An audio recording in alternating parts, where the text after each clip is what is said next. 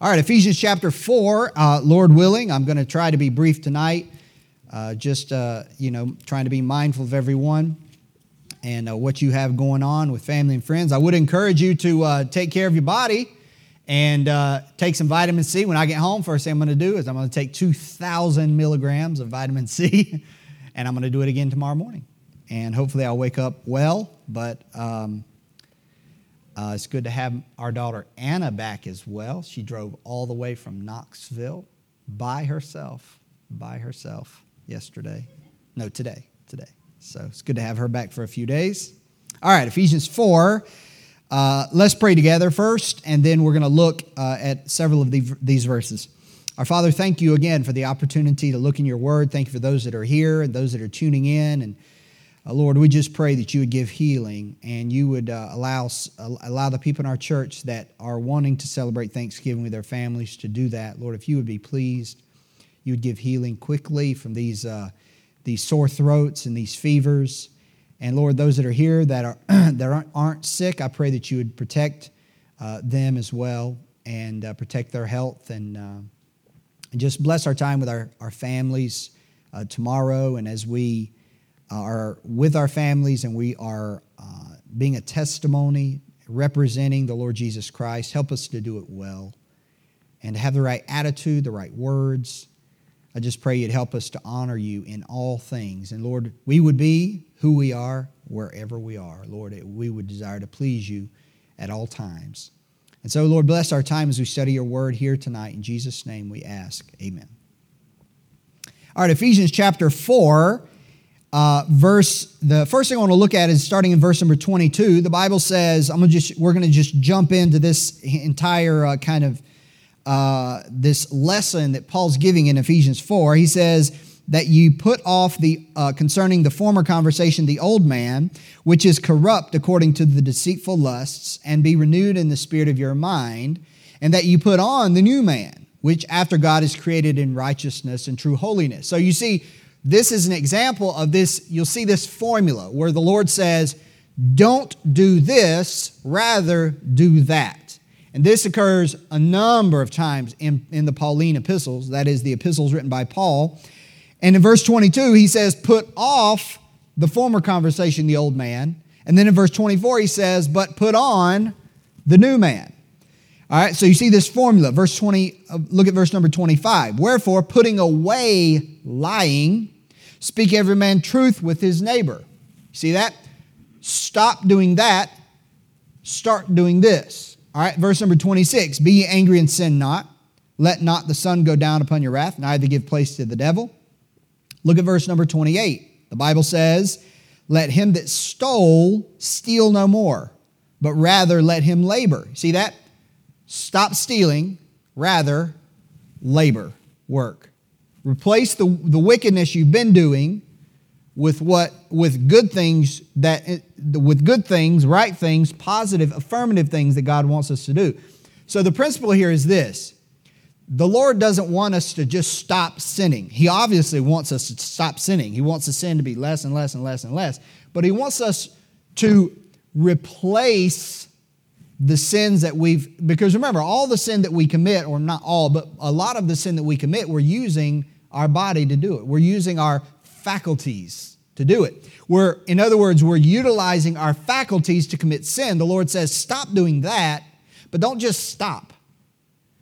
Take those same faculties that have been used for evil and employ them in something good. So you're not idle. The Lord doesn't want us to just stop sinning and then just be idle. He wants us to stop sinning and then employ those things in the good. That's what we see here. So he says, let him that stole steal no more, but rather let him labor, working with his hands the thing which is good, that he may have to give to him that needeth. Verse 29 is where I want to look. Let no corrupt communication proceed out of your mouth. All right, that's good. That's a good exhortation, command. And that covers a great deal. It covers corrupt communication. It doesn't just say, don't say curse words. It's broad. It's kind of vague. It includes curse words. It includes probably using God's name as something lightly. It includes using foul language, but it also includes the subject matter that we talk about. It includes all of these things. So the Lord says, look, you have a mouth, you have lips. Stop using your lips for that and look at the other. Look at the other part I want you to see in this verse. But, talking about the communication, what kind of communication should come out of our mouth? But that which is good to the use of edifying, that it may minister grace unto the hearers. So we see the formula. Now I know that growing up you probably heard somebody say, if you can't say anything nice, don't say anything at all. Right? That's actually not biblical. The Lord doesn't say, look at verse 29, the Lord doesn't say, let no corrupt communication proceed out of your mouth, full stop. He says, you not only don't need to say things that are wicked and evil, but you need to rather fill your mouth with things that edify to give grace to those that hear your words. So it's not, if I can't say something nice, I'm not going to say anything. That's off the mark. The Lord says, don't be silent. The Lord says, don't just not speak evil. He says, affirmatively, actively speak good. You see that? He's not just saying don't speak evil, but speak good. So the Lord's giving an active command for us to follow using our mouth. He says not to be silent, but to speak. To speak. To speak with words, to replace corrupt words, not with silence, but with good words. Now it says in verse number 29, which is good, but that which is good to the use of edifying, that it may minister grace unto the hearers. Now, what does it mean to, we all know what edify means. It's to build someone up, right? To build up. The Lord wants us to use our mouths to build other people up. Especially in this context, talking about the people of God in the church. Brothers and sisters in Christ. Build them up. All right, but notice what it says. That it may minister grace unto the hearers. Think about this. To minister grace. Minister just means it gives or provides grace. So the grace of God, which remember we looked at the definition not too long ago. The grace of God can be defined as this divine influence that God gives to us that strengthens us, that enables us to be strong, enables us to obey, enables us to have, if I could say spiritual energy and vigor to obey the Lord, to facilitate and to energize us and help us to continue to follow the Lord. That's the grace of God gives to us. He supplies it, holds us up. But you know what? He uses means. And in this case, what is the means by which God strengthens us to follow Him and obey Him? You know what the means is? Your words. That's what verse 29 says. Your words are the means, one of the means, by which the grace of God gets to someone else. By what you say. That's what he's saying here. You minister the grace of God by using words instead of words of corrupt communication, rather words of edification. And by doing that, that person, you can be a tool, a channel by which God's influence comes upon them and enables them to be strengthened, to be encouraged in his or her walk with God, and to enable them to continue to further walk with God. And that comes all from your words. God has designed it that way. He has chosen to use the words of His people to encourage and edify others of His people. That's what this verse is saying. Now think about, especially when we think about this holiday tomorrow, Thanksgiving is my favorite holiday. My favorite holiday. Not just because of the food, although that's a great benefit. It's because thankfulness is something that is a grace that we all need. What better way to edify someone and to minister the grace of God to them, but by expressing gratitude to them? So when the Bible says in verse number 29, but that which is good to the use of edifying, you can fill in a lot of things. Expressing love to someone is an example of that. Encouraging someone is an example of that. But one of the things that, like we see here, one of the things that is good to the use of edifying is expressing gratitude to another person. Now, that's the context of this. This is not so much talking about gratitude toward God, although we know that we should definitely have that. This is talking about gratitude, thankfulness, or something good we would say to another. One of the best ways that we can minister the grace of God to another is by using words, right words, such as gratitude. You know, sometimes we just need to get over our timidity and our awkwardness and open our mouth to express gratitude to a brother or sister in Christ. Get over it. Well, that feels funny. Get over it. We have to actively use our voice and our lips and our mouth for God's glory. That's what witnessing is all about. That's what praise is all about. We got to get over ourselves. Get over the backwardness and the shyness and the bashfulness and look at a brother and say, Raul, I'm glad you're here tonight. Thank you for being here. Thank you for encouraging me. Like that. Opening our mouth and expressing gratitude. Now, let's look at Colossians chapter 3. Told you we'd go fast. You say, wow, this is fast. Colossians 3, verse number 15. Colossians 3, verse 15 says this, "And let the peace of God rule in your hearts, to the which also ye are called in one body, and be ye thankful." Now, what does it mean to be thankful? I'll be honest with you. This is a pet peeve of mine. I'm sure it's a pet peeve of Brother Stewart as well, if I know him. I get so sick and tired of people at Thanksgiving talking about how thankful they are without expressing to whom they are thankful.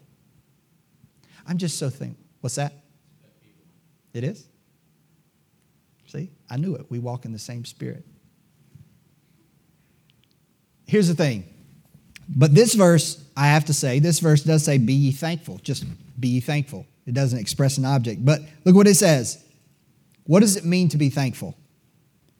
It is two things. Number one, having a heart that is grateful. And number two, expressing that gratefulness with words. Okay, let's look at number one. Having a heart that is thankful. Here's what that means. When in your heart, when the Bible says, be ye thankful, first and foremost is talking about what is inside of us. We have a heart that is full of gratitude.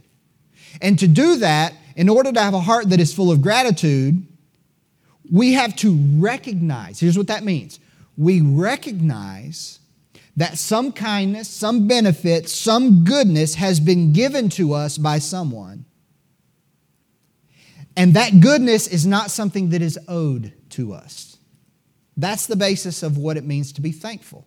We recognize in our heart with genuineness, with sincerity, that some goodness has been given to us, and we know that it is not owed to us. When our boss pays us, when you have a job and they cut you a check, you're the payroll check, you might be thankful to God that you have additional supply, but really thanking them for the work that you did is not really exactly what it means to be thankful. Maybe thanking them that they selected you to have that job, perhaps, but you work for that. You work for that. Here's the problem. As long as we have a heart of entitlement, in other words, we think we have a claim upon something, we deserve it, we'll find it difficult to be thankful. And that's why we read in Romans chapter 1, verse 21, because that when they knew God, they glorified him not as God, neither were thankful. Right?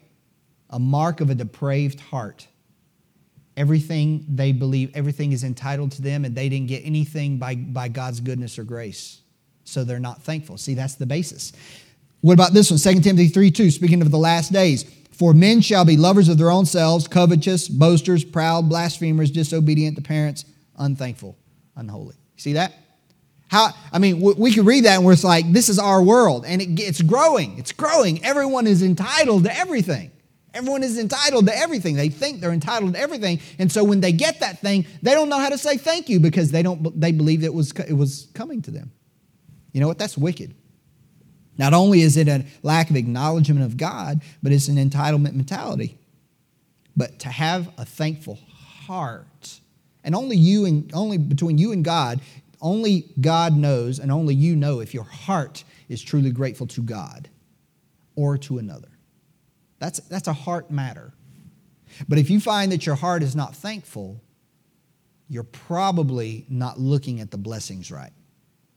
You're probably thinking you deserve what you've been given. And so the thankfulness just vaporizes. The second thing, what does it mean to be thankful? Be ye thankful, as Colossians 3:15 says. Not only is it that the heart recognizes a kindness, benefit, and goodness been given to us by someone, but then it expresses that thanks. We say give thanks. It expresses that thanks by acknowledging the source of that kindness, benefit, and goodness given to us, which is always God. God is always a source. And sometimes man is also a source. It acknowledges to give thanks, which is different than being thankful in the heart. To give thanks acknowledges the source to the source. You see what I'm saying? Acknowledging the source of your blessing and the goodness given to you to the source of that blessing, so that the source knows our gratefulness in our heart. Now, one thing, interesting note, is there's nowhere I could find in the Bible where God ever thanked a man for anything.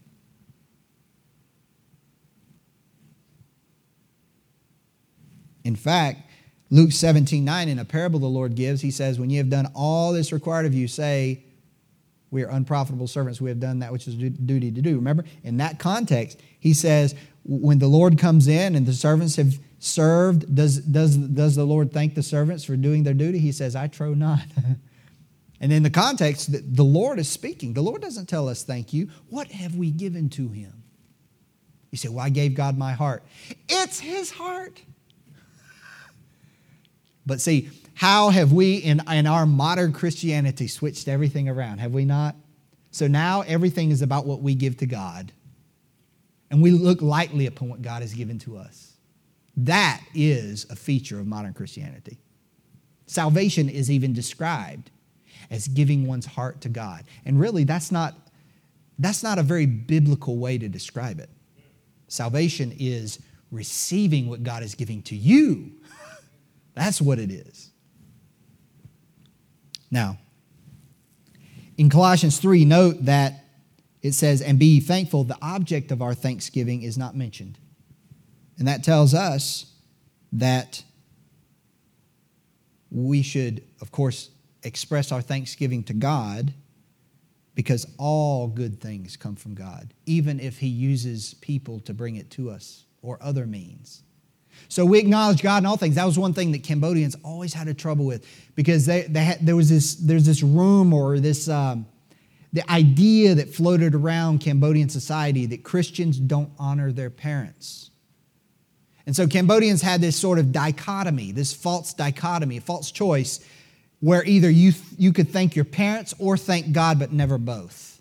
And so if your parents did something for you and they heard their child who is a Christian say, well, I thank God for providing this money for school, as an example, but their parents had given it to them, the parents would take offense to that. But see, the Christian recognizes that God ultimately provides, but he uses means to bring it to us, right? He sends it on various vehicles to bring it to us. And so what we can do is we can look at the Lord and we say, Lord, thank you for what you've done, your goodness to me. But then we can also look at our parents and say, thank you for your kindness to me. We do both. We acknowledge both. That was something Cambodians had a hard time understanding. But in what I want to talk about tonight is not only expressing thanksgiving to God, but in the context of edifying one another, expressing thanksgiving to one another, opening our mouth on purpose to show that you are grateful for another person and for what they have done for you, especially God's people. Expressing thanks to others among God's people is a fantastic way to edify and minister grace to them. Look back at Ephesians again, chapter 5 this time.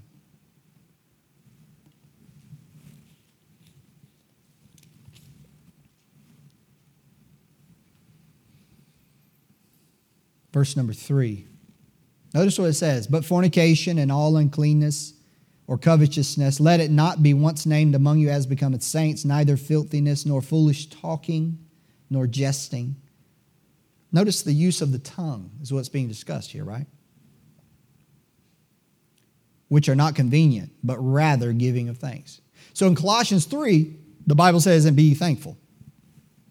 In this, the Lord, speaking of our tongues, the Lord says, this, not foolish talking and jesting and goofing off and silliness and buffoonery, you might say. Not those kinds of things, not that use of the tongue, but rather giving of thanks. You know what this tells us?